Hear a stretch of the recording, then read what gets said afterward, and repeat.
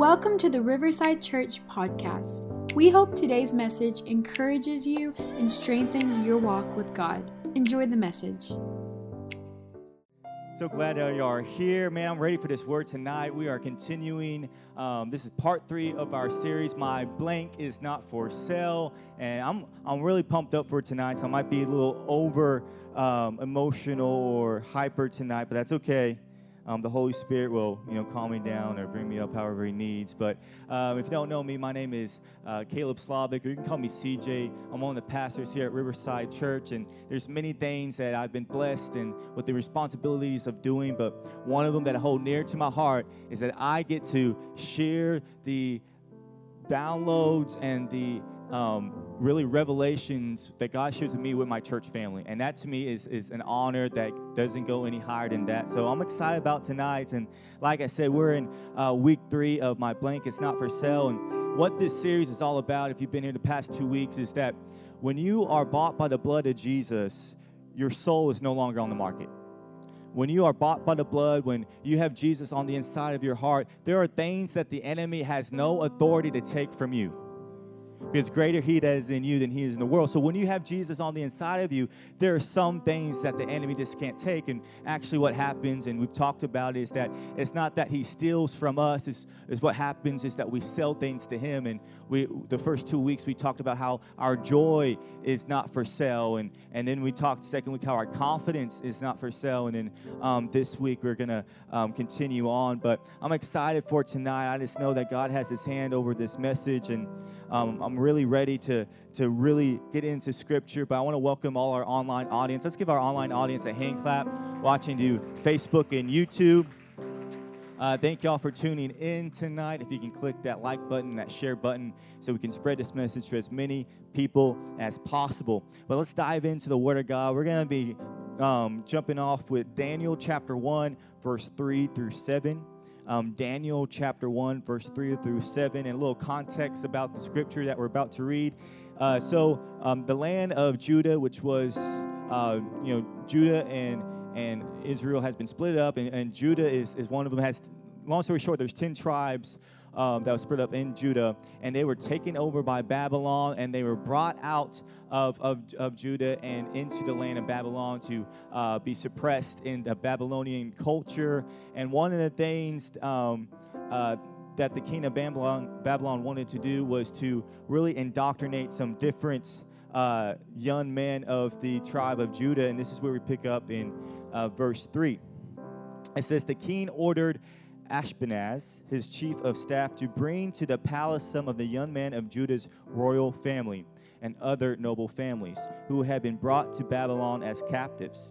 He said, 'Select only strong, healthy, and good-looking young men,' he said.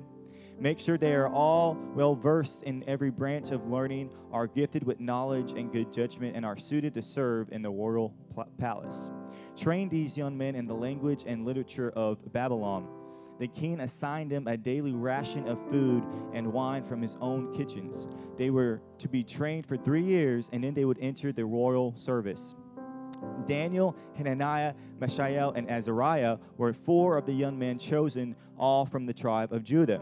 The chief of staff renamed him with these Babylonian names. Daniel was called Belteshazzar.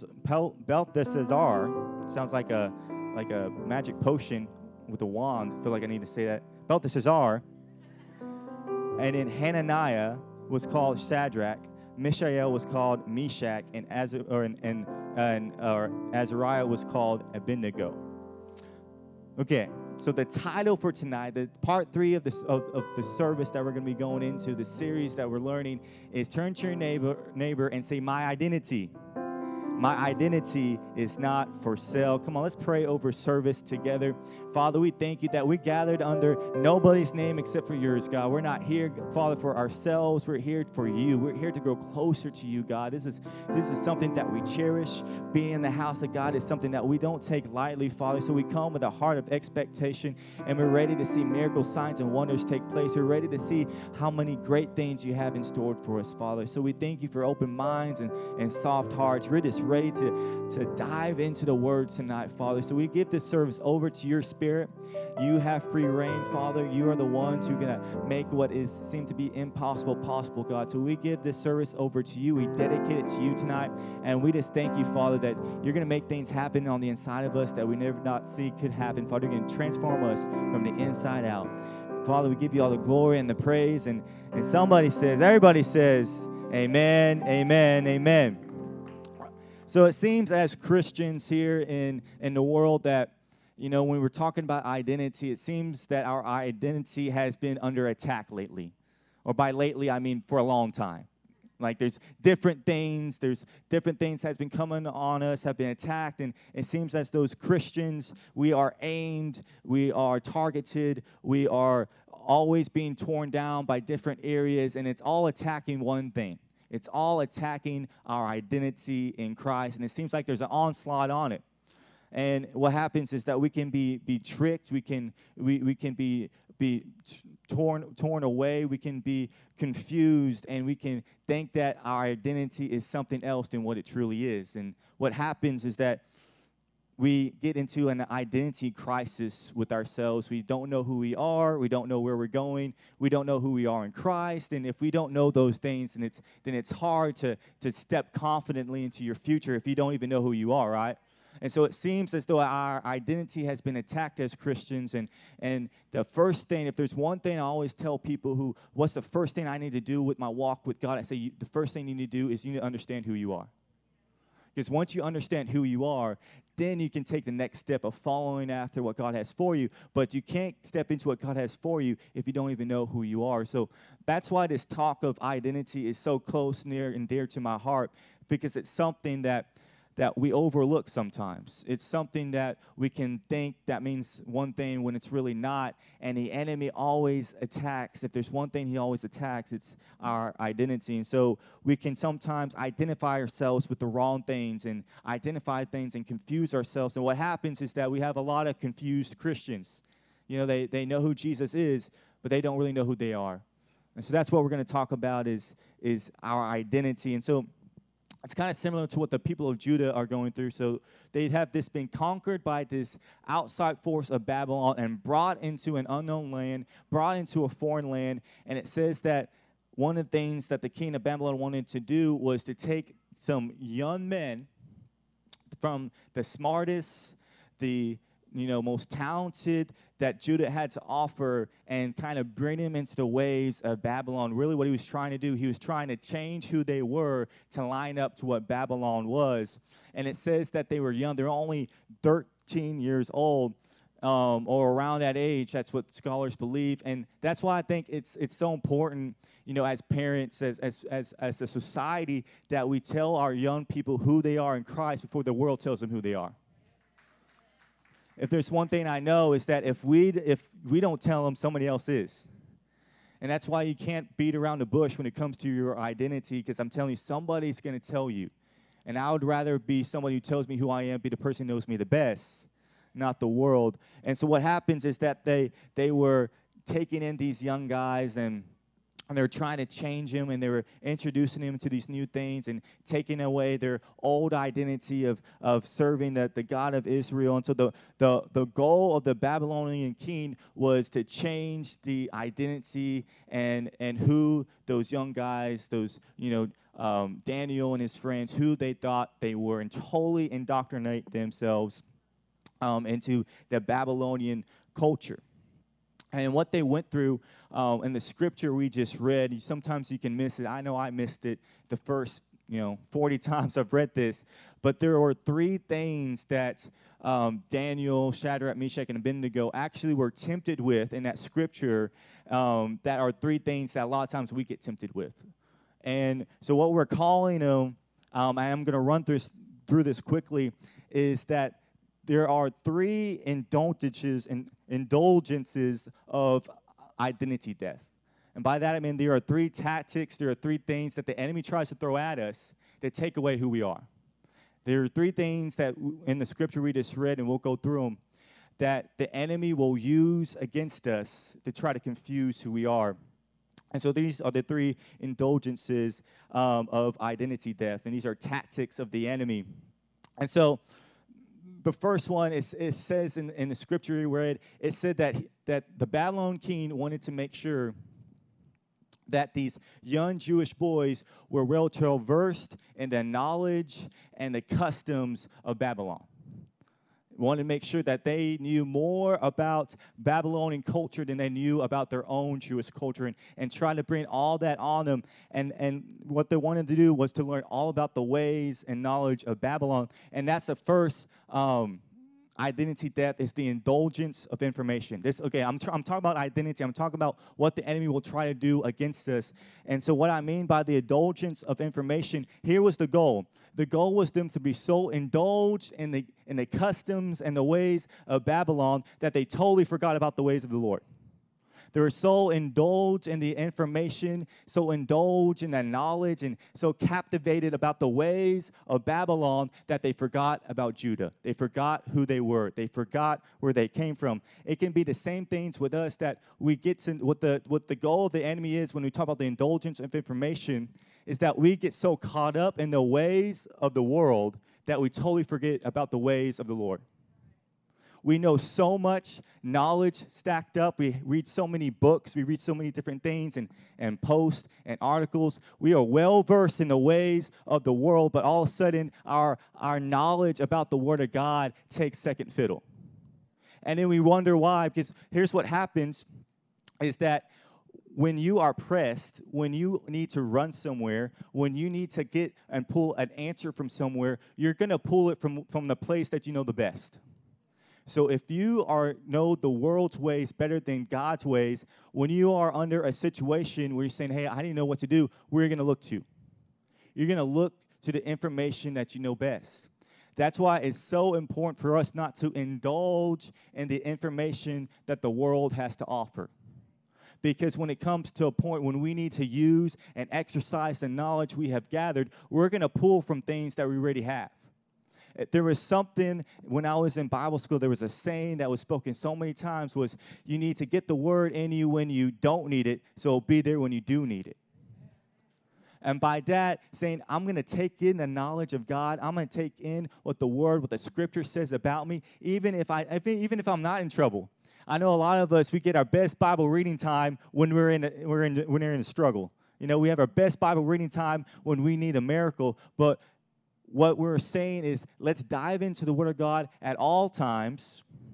Make it something that it's not a chore. Make it something that it's actually a lifestyle that we're going to follow to be a disciple of God. And if we do that, if we, instead of indulging ourselves in the world's information, we say, you know what, my identity is not found in the world. My identity is found in the Word, and we go deeper in the Word of God, that is when we're going to be filled up with what He has for us.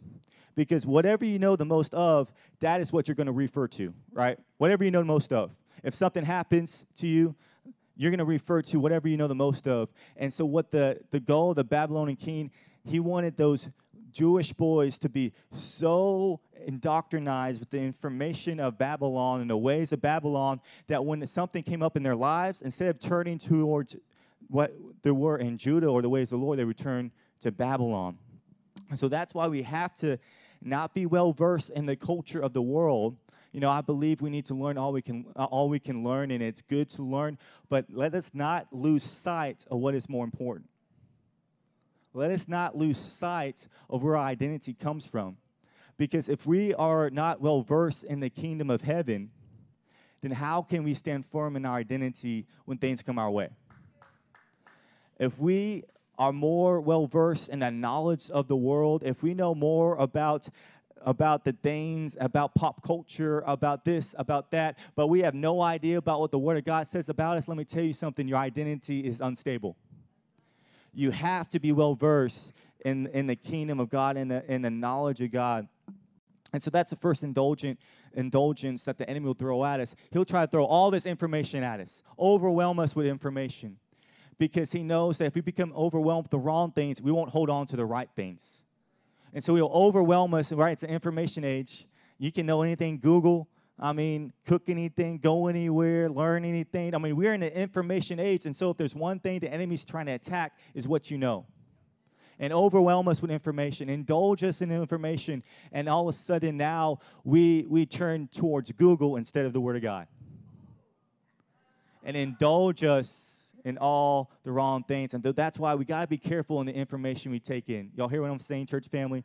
We got to make sure that our go-to, right, is the Word of God. And if you do that, you will see your identity become more and more firm.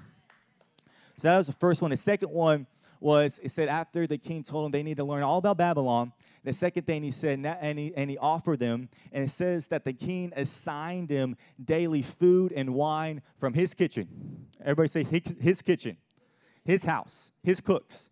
See, back in that day, the difference between what a king ate and what you and I would eat are totally different. You know, it was totally different things. Like you and I would be having bread and water every day. And the king would be having all these different meats, all these different fruits, all these things that the world had to offer because he was the king, and that's how it worked back in that time. And so what he was doing by offering them this different meats and these wines and things from his kitchen, you know, things from his house, what he was showing them is showing them the lifestyle that they could live if they lived like him. If you follow after me, if you do what I'm telling you to do, look at all this meat, look at all this wine, look at all these exotic things. You know, I'm sure you're getting tired of bread and water. If you live like I do, if you follow what we're trying to tell you to follow, if you do that, look at the lifestyle you will have. And that's the second indulgence, is the indulgence of lifestyle. The indulgence of lifestyle. What happens is that we will get so caught up in materialistic things. We'll get so caught up in the things that the world has to offer that becomes our identity, the things we have. And we associate ourselves with what we have. And we say, I'm the person with this kind of car. That's who I am. I'm the person who has an iPhone. I'm the person who lives in that kind of house. I'm the person that's this kind of, I have the person who wears this kind of clothes, and we identify ourselves with materialistic things and an overindulgence of our lifestyle, and that's the goal of the enemy wants us to do, is to indulge in that, and for us to attach our self-worth to those kind of things. You're only as important as what you wear, or you're only who you are as what you drive. And he gets us attached to this lifestyle. He gets us attached to materialistic things and makes that our identity. And he tries to associate who we are with what we have. If you have this, that's who you are.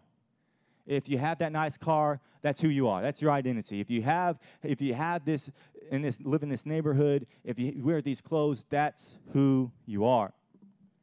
And what happens to us is that we get confused, and we will chase after those materialistic things instead of chasing after God. We will chase after the nice car. We will chase after, those nice clothes. We will chase after these things. Instead of chasing after a relationship with God, we're more caught up with what kind of shoes we wear. We're more caught up in materialistic things. We're more caught up in the lifestyle of that, and then that becomes our identity, and then we wonder why we get lost so easily. Then we wonder why our confidence can be stripped so easily, because we are associating ourselves with all the wrong things. We're indulging ourselves in that lifestyle. And I'm not saying it's not wrong to have those things. I'm not saying it's not wrong to have those things. It's wrong when those things have us. When we're so attached to those things, where we feel like, here's a good way to see, am I too attached? If your car would be taken away, would your pride, would your identity be hurt? If you came up and all of a sudden your nice car that you drove got taken away, would you be like, feel like you feel like your self-worth went down? If you were if a different materialistic thing was taken away from you, would all of a sudden your self-worth go down? If that happens, you are attaching yourself to the wrong things. Because what I feel like I need to tell somebody in this house is that you are not what you drive. You are not what you wear. You are not where you live. You are not what this materialistic world has to offer. That is not you. So I want to run through these quickly because I have more stuff to say. So the third one, this is really cool. The third one that they went through, that the temptation or the tactic the enemy had against them. So when they came to Babylon, it says that the chief of staff changed their name. It said they changed their name. The names they changed. So Daniel, his name was Daniel. That was his Jewish name, which meant which meant God is my judge. That's what Daniel means. But they changed it to, I'm gonna try again, Belteshazzar, meaning Bel's prince. That was a Babylonian name. And then it says the name Hananiah, which was their old name, their Jewish name, which meant beloved by the Lord, was changed to Shadrach, which meant illumined by sun God. The name Mishael, which meant who is as God, was changed to Meshach, which meant who is like Shach, which was a Babylonian goddess. The name Azariah was changed to Abednego, which meant the servant of Nego, which was another god in Babylon. Here's what I'm trying to say. All their names that they had, their identity that they had, was totally twisted. They gave them a new name, and it was totally backwards of who they were. It was totally backwards of where they came from. And also the names that they were given were high titles, right? It was a high reputation in Babylon. They were given a name that meant, the prince of, or illumined by sun God. And all these names that represent high titles in Babylon. And that's the third indulgence, is the indulgence of reputation. What happens is that we will tie our identities to the titles that the world gives us. We tie our identity to the names, to the accolades, to the things that the world tells us. And we associate ourselves not with what God calls us, but what people calls us. We associate our identity saying, not being a follower of Jesus, but being a manager of a business. When they say, or not being a child of God, but we show ourselves, or our identity is having a PhD.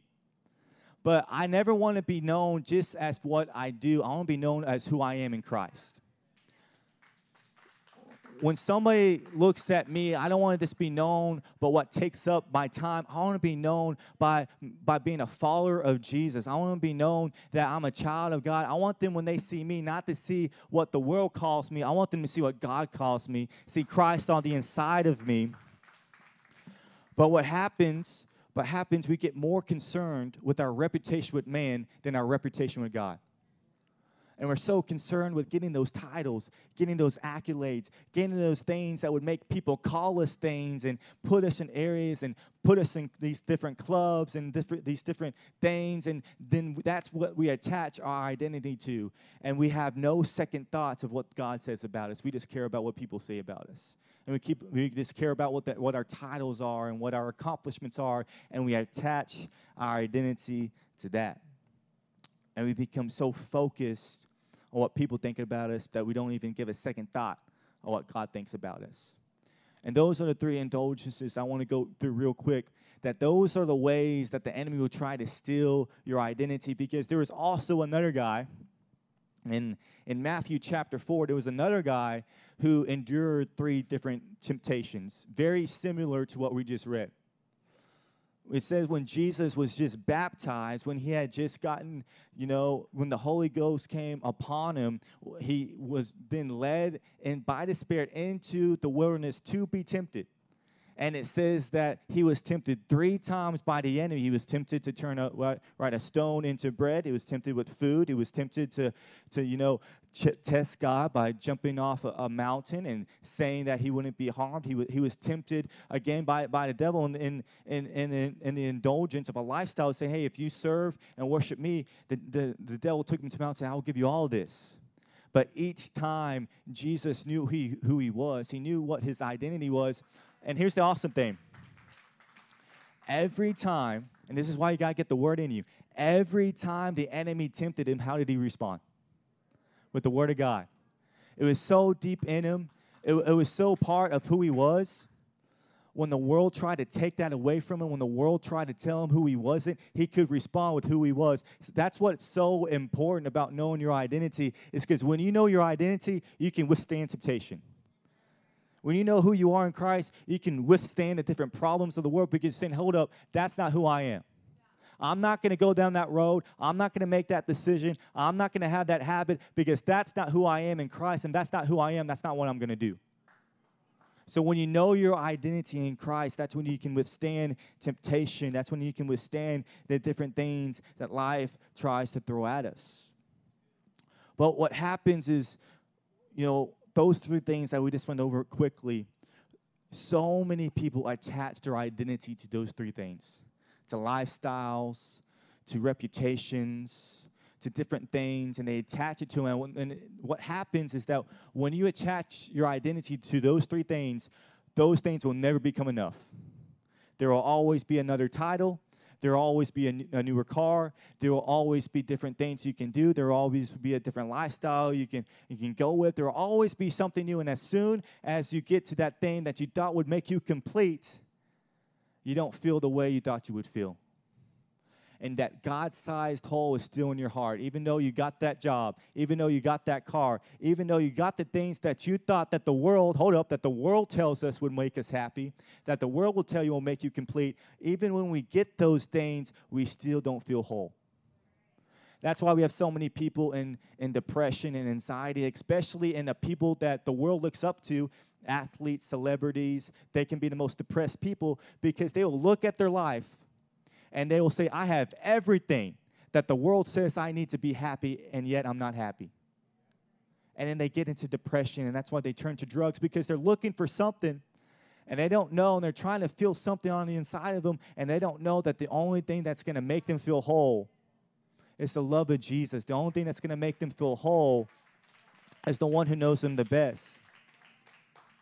But it says that Daniel, in Scripture, if you know the story, Daniel and his friends, they resist that temptation, and they actually say, you know what, I'm not going to eat that food. I'm not going to indulge in that lifestyle. I'm going to remember who I am. I remember where I came from. And although I might be in a different place, I'm not going to forget who I am. And they didn't do those things, and it says that they didn't compromise who they were.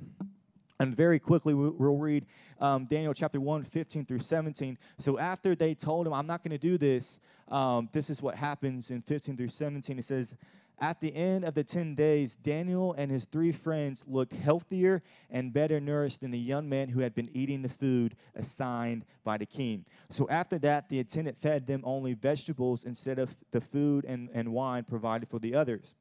God gave these four young men an unusual aptitude for understanding every aspect of literature and wisdom. And God gave Daniel the special ability to interpret the meanings of visions and dreams. So when they stood firm in their identity, God blessed them beyond their expectations. If there's one thing I've learned about being a follower of Jesus, is that when I stand up for him, when I stand up for what his ways are, when I stand up for the teachings and the word of God, when I say, hold up, I know the world is doing this, I know the world is telling me to do that, but I know what the word says, so I'm going to stick with my identity. I've learned that when I do that, God blesses me beyond my expectation.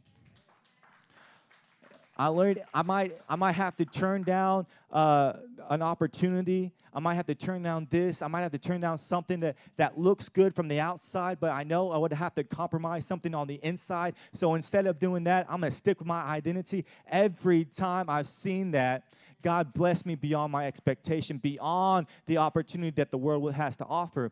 So I just want to encourage somebody tonight, even if that opportunity you see seems so great, if it contradicts what you have on the inside, it's not worth it. It's not worth it. It's not worth your peace. It's not worth your grace. It's not worth your confidence in Christ. If you instead say, God, you know what? I trust you more than I trust in the things of the world. If you do that and stick firm to your identity, I'm telling you, God's going to come through for you. And it's another thing I learned from that scripture. It says they just stuck to who they were. And another thing that I've learned how God created us, the best you is the real you. The best you is the true you. The best you is not trying to become the ways and the person that people want you to become. The best you is just being yourself. The best you, the most successful you, the you that will step into all the things God has for you will always be the real you. There will never be a time that you can do somebody else's calling better than your own. There will never be a time when your talent of trying to copy somebody else or line yourself up with somebody else's expectation will be greater than the one that God has for you. The best you is the real you. So it says Daniel and his 3 friends, right, they stood firm in their identity and they didn't give into temptation. So when you know your identity, like I said, you can withstand temptation. Let me show you. It's a cool story that follows. So we're going through the book of Daniel a little bit, and we're going to pick up in Daniel chapter 3, verse 15 through 18. So King Nebuchadnezzar, if we know the old Bible story, kid's story, he builds a golden altar. He builds a golden statue, and he makes a decree that everybody in the land has to bow down and worship that statue, and if they don't, they will be thrown into a fiery furnace. And as we know the story, Shadrach, Meshach, and Abednego, because they knew who they were, just want y'all to catch, because they knew who they were able to stand up against what they weren't. And so it says that they didn't bow down to that altar, and then this is where we pick up in verse 15, and it says, this is King Nebuchadnezzar talking. He said, look, I will give you one more chance to bow down and worship the statue I have made when you hear the sound of musical instruments. But if you refuse, you will be thrown immediately into the blazing furnace, and then what God will be able to rescue you from my power. And this is awesome how they respond. It says, Shadrach, Meshach, and Abednego replied, "Oh, Nebuchadnezzar. Oh, Nebuchadnezzar." Silly Nebuchadnezzar, man. So, oh, Nebuchadnezzar, we don't need to even defend ourselves to you. Isn't that confidence in knowing who you are? Man, Nebuchadnezzar, I don't need to explain myself to you. I know who I am. Have you been in a situation that you feel pressure and you feel like you have to explain what you're going to do? Like, we need to have our confidence so much in Christ that when something comes our way, we're going to say, I don't even have to explain myself to the world. It should be evident of who I am on the inside. And this is what they says in verse 17. If we are thrown into the blazing furnace, the God whom we serve is able to save us. He will rescue us from your power, your majesty. But even if he doesn't, we want to make it clear to you, your majesty, that we will never serve your gods or worship the gold statue that you have set up.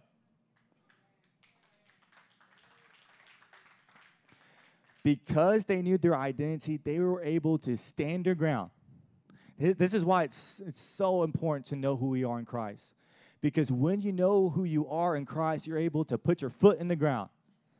You're able to stand up against the ways of the enemy. You're able to stand up against things that are contrary towards your calling because now you know who you are. And when you know who you are, and this is a point for tonight, when you know your identity, you can stand against idolatry. When you know your identity, you can stand against idolatry. And all idolatry is putting other things, materialistic things, above God. That's idolatry.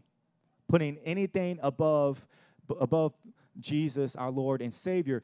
But when you know your identity, you can stand up against those things because you know who you are. And when something comes your way that compromises who you are, and now that you know who you are, you can stand firm against it and say, I'm not going to do that. That's what they said. They said, oh, Nebuchadnezzar, I want you to understand something. We know who we are. Yeah, we've been in Babylon for years, and yeah, you try to indoctrinate us, but let me tell you something. I know my identity, and what you are telling me to do does not line up with it. And I'm not going to betray my identity now. And they stood up against that statue. They stood up against Nebuchadnezzar. See, a lot of times what happens is that we don't even know what to stand against because we don't know who we are. Something will happen in our life and we're confused. We're saying, God, should I do that? Should I do this? What should I do? I don't know if this is good or bad for me. I don't know this. And we don't even know what to stand up against to.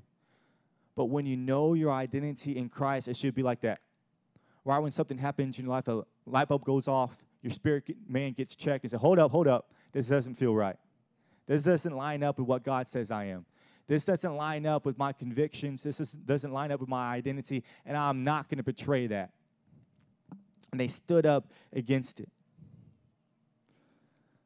And here's what happens, is that when your identity becomes a place in your life that now is your foundation, it moves from being something that was faulty. Now your foundation, when it becomes a strength, when knowing who you are in Christ firmly, when that becomes a strength, now all of a sudden, any temptation, any trouble, anything that comes your way, not only do you know who you are, but you know who you belong to. And that's what they were doing. And this is what is awesome about the story. We'll go over the verse real quick because it's really cool, is that, when they denied Nebuchadnezzar and they said, no, I'm not going to betray my identity. And Nebuchadnezzar got so upset, it says that they threw him into the fire, and they turned that thing 7 times hotter, and it even killed the people who weren't even in the furnace because it was so hot. And they threw him in there, and he was watching, and he was trying to see the power that he had consume these men. But all of a sudden, he said he looked into that fernery fire, and there was a fourth one standing with them. And Nebuchadnezzar even said, there's a fourth one in there, and he looks like the Son of God. Because here's the thing, when you stand up for Jesus, Jesus will stand up for you. And he looked at it, and then comes after that in Daniel chapter 3, verse 28 through 29. It says, Nebuchadnezzar said, "Praise to the God of Shadrach, Meshach, and Abednego. He sent his angel to rescue his servants who trusted in him. They defied the king's commands, and they were willing to die rather than serve or worship any god except for their own God." They were firm in their identity. They knew who they were. They weren't willing to compromise. They weren't willing to betray who they were on the inside. And this is where it gets cool. It said, "Therefore, I make this decree. If any people, whatever their race, nation, or language, speak a word against the God of Shadrach, Meshach, and Abednego," and then it gets dark, "they will be torn limb from limb, and their houses will be turned into heaps of rubble."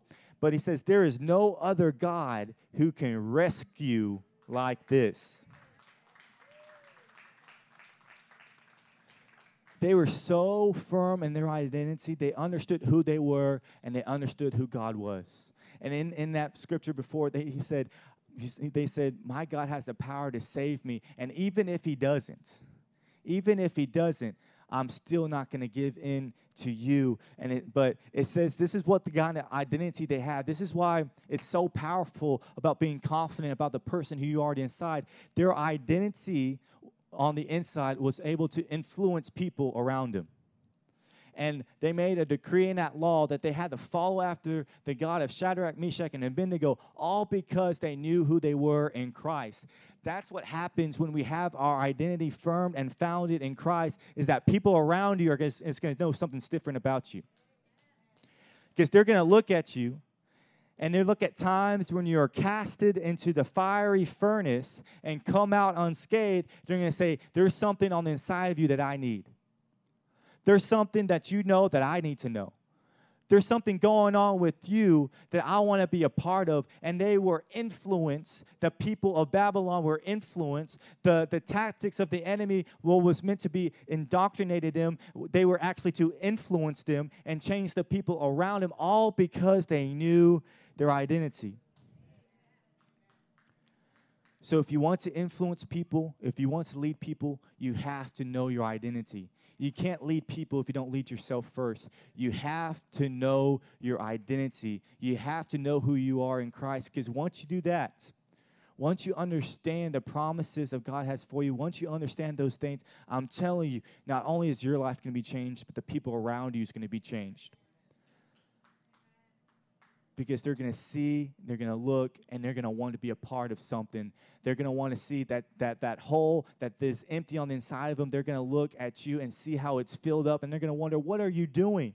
What's different about you?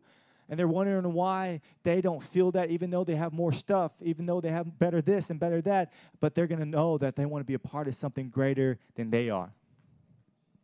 So we've been talking about identity in Christ and why it's so important and why it's so important to know who we are. And when you dive into to who we are in Christ, there's so many things, so many awesome things when you go into Scripture.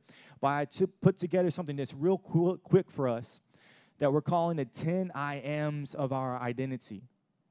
And these are things that we got to look back at, that we got to refer to, because like we said, the enemy's always going to attack who we are. The enemy's always going to attack our identity. And the enemy's always going to try to do the opposite of what God says we are. And so here's a few or 10 I ams that whenever the enemy says one thing, you can respond with this. And it's backed by Scripture. The first one is 2 Corinthians chapter 9, verse 8. It says this. It says, God is able to bless you abundantly, so that in all things, at all times, having all that you need, you will abound in every good work. The first I am is I am blessed by God. Say, I'm blessed by God. Anytime the enemy tries to tell you don't have enough, anytime the enemy tells you that there's going to be too many bills at the end of the month and that you're not going to be enough, you're going to say, hold up. That's not my identity in Christ. I am blessed by God. And if I just put my trust in Him, I know that He's going to meet me there. Second one is in 2 Corinthians chapter 5, verse 21, which says, God made Him who had no sin to be sin for us, so that in Him we might become the righteousness of God. Second I am, say, I am righteous in God. Because the enemy will always try to convince us that we're not good enough, that our past will outweigh our future. And here's what the big one that the enemy tries to do. That anytime we come into a place of worship, anytime we come into a place of prayer, the enemy will try to say, hey, you're not good enough. You're not worthy of it. Remember what you did? Remember what you did or what you did wrong? But you can respond, hold up, that's not my identity in Christ. I am righteous in the eyes of the Father. The third one is 1 John chapter 3, verse 1, which says, see what great love the Father has lavished on us, that we should be called children of God, and that is what we are. Third one, say it with me, I am a child of God. I am a child of God. There's so many things that the enemy will attack that. Will try to say that we belong to the world. Will try to say that you are who your parents were, that you are who your family was, that what your family did, and try to attach those insecurities with the past mistakes of the ones that you didn't even make. But you can say, wait, my identity now is that I'm a child of God. Fourth one is Ephesians chapter 4, verse 32, which says, be kind and compassionate to one another, forgiving each other just as in Christ, God forgave you. That one is, I am forgiven. Say, I am forgiven. There's so many times an enemy will try to bring up your past. Will try to bring up your past mistakes and say, you're not even worthy of forgiveness. You're not worthy. There's things that you might be forgiven of, but there's things that are so bad, so terrible, that nobody would ever forgive you, not even God. But you got to respond always with the word. This is how Jesus responded, and when he was being tempted, he said, hold up, and he responded with the word of God and said, no, I am forgiven. The next one is 2 Corinthians chapter 5, verse 17, which says, therefore, if anyone is in Christ, the new creation has come. The old is gone, and the new is here. That is, I am a new creation. Say with me, I am a new creation. So when the enemy tries to tell you that, and here's what the crazy thing about being a new creation. By new, he means new. That there will be talents, that there will be abilities, there will be different things that you had no idea you had beforehand, but when you were made new in Christ, he made them come up to the front. And so there will become opportunities. There will come different things in life, and you're going to say, "Hold up! I don't think I'm capable. I don't think I can do that. I've made mistakes like that in the past. I'm not capable. I tried to be a leader in the past. I'm not capable to lead. I tried to manage this in the past. I'm not capable." So hold up! Now that I'm a new creation, God had made all things new on the inside of me. So there's some things waiting to be discovered that lines up with what God's calling. Next one is 1 John chapter 4, verse 10, which said, "This is love, Not that we love God, but that he loved us, and he sent his son as an atoning sacrifice for our sins. Say it together. Say, I am loved. I am loved. There's so many times, man, the enemy tries to convince us that we're nobody. The enemy tries to convince us that nobody loves us. It always seems at our most lowest place is when the enemy tries to tell us, see, that's who you are. Nobody cares about you. Nobody's checking on you. Nobody even cares to give you a text or a phone call. You see, nobody cares about you. Nobody loves you. But you can respond, hey, wait, what Scripture is, now that I'm a child of God, I am loved. Next one, there's a few more left, and then we're going to close. 1 John chapter 5, verse 15 said, if we know if we know that he hears us, whatever we ask, we know that we have what we asked of him. And his big one, I am heard by God. Say it with me, I am heard by God. There's so many times the enemy tries to convince me that God's not listening. I'm praying, I'm speaking, I'm fasting, I'm hoping, nothing's changing. The enemy says, see, look, your prayers are bouncing off the wall. Your prayers are not being heard. Or this, that. If they were being heard, this would have happened. That would have happened. This would have changed. And sometimes I know, just like me, I can almost be convinced of that. But I say, hold up. In my identity in Christ, I know that when I have Jesus on the inside of him, inside of me, I am heard by God. And my prayers, I say, whenever I do things for Christ, it's not going on closed ears. It's going on God, waiting to hear what I have to say. I am heard by God. Next one is Galatians chapter 6, verse 9, which says, let us not become weary in doing good, for at the proper time we will reap a harvest if we do not give up. That's the next one. Say, I am not a quitter. I am not a quitter. This is something I got to tell myself all the time. Because there's so many times that it feels like doing good is not paying off. I'm doing the right thing. I'm doing what God is telling me to do. I'm keeping a clear conscience. I'm doing the right things. And even though I'm doing all those things, it seems like I'm still falling behind sometimes. It seems like the things that I wanted in my life isn't happening. And then I look around and it's happening in other people's lives who I know aren't doing things that God wants them to do. And I'm going like, God, is it even worth it? Even that. And then I remind myself and say, wait, I am a child of God. My identity in Christ is that I'm not a quitter. I'm not going to give up on doing good works. I'm not going to give up on being a disciple of Jesus and following after him. Instead, I'm going to pursue after him no matter what, because that is my identity. The next ones, we got two more, is Ephesians chapter 2, verse 10. I know we're going a little longer. It says, for we are God's handiwork, created in Christ Jesus to do good works, which God prepared in advance for us to do. Next one, say, I am gifted to do good things. I'm gifted to do good things. God has created some things on the inside of you that only you can do. God has put things inside of you that only you can do. God has done things, has instilled passions, talents, and abilities that are designed specifically for you. And when we understand that I'm designed to do good things, now that makes me want to pursue after those things. And I remind myself, say, God, you know, I remember one of the things that Amy used to convince me of was saying, Caleb, I remember thinking, man, I don't think I'm good at anything. You know, thinking like I'm not really a good musician. I could have did, like thinking all these things. And God said, hold up. You're gifted to do good things. There's things on the inside of you that only you can do. Don't compare yourself. Don't look around, because what's inside of you, I put there. And he put there for a purpose. Last one. And you can stand with me, church family. Last one is 1 John chapter 5, verse 4, which says, for everyone born of God overcomes the world. This is the victory that has overcome the world, even our faith. Last one is, say with me, I am an overcomer.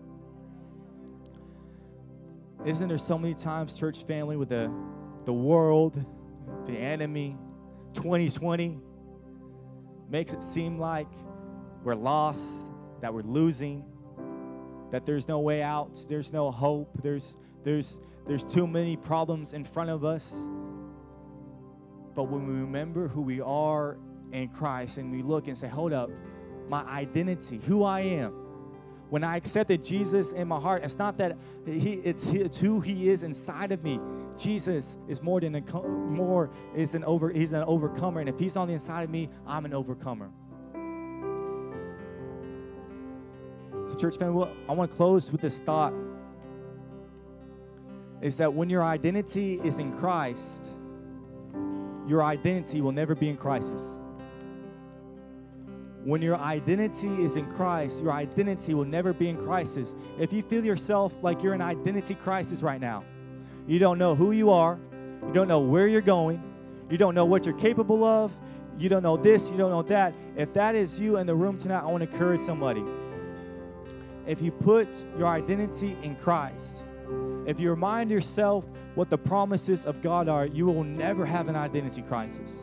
Things will come, things will go. Disappointments might happen. Elevation might happen. Things might go right, things might go wrong. But your identity in Christ will stay consistent. But what happens when we have an identity crisis is that we just pair ourselves up with the world. And however the world is going, that's how our identity is going. And we feel like we're a nobody. We feel like we're going nowhere. We feel like we have no options. We feel like we don't know what to do, what's next step to take.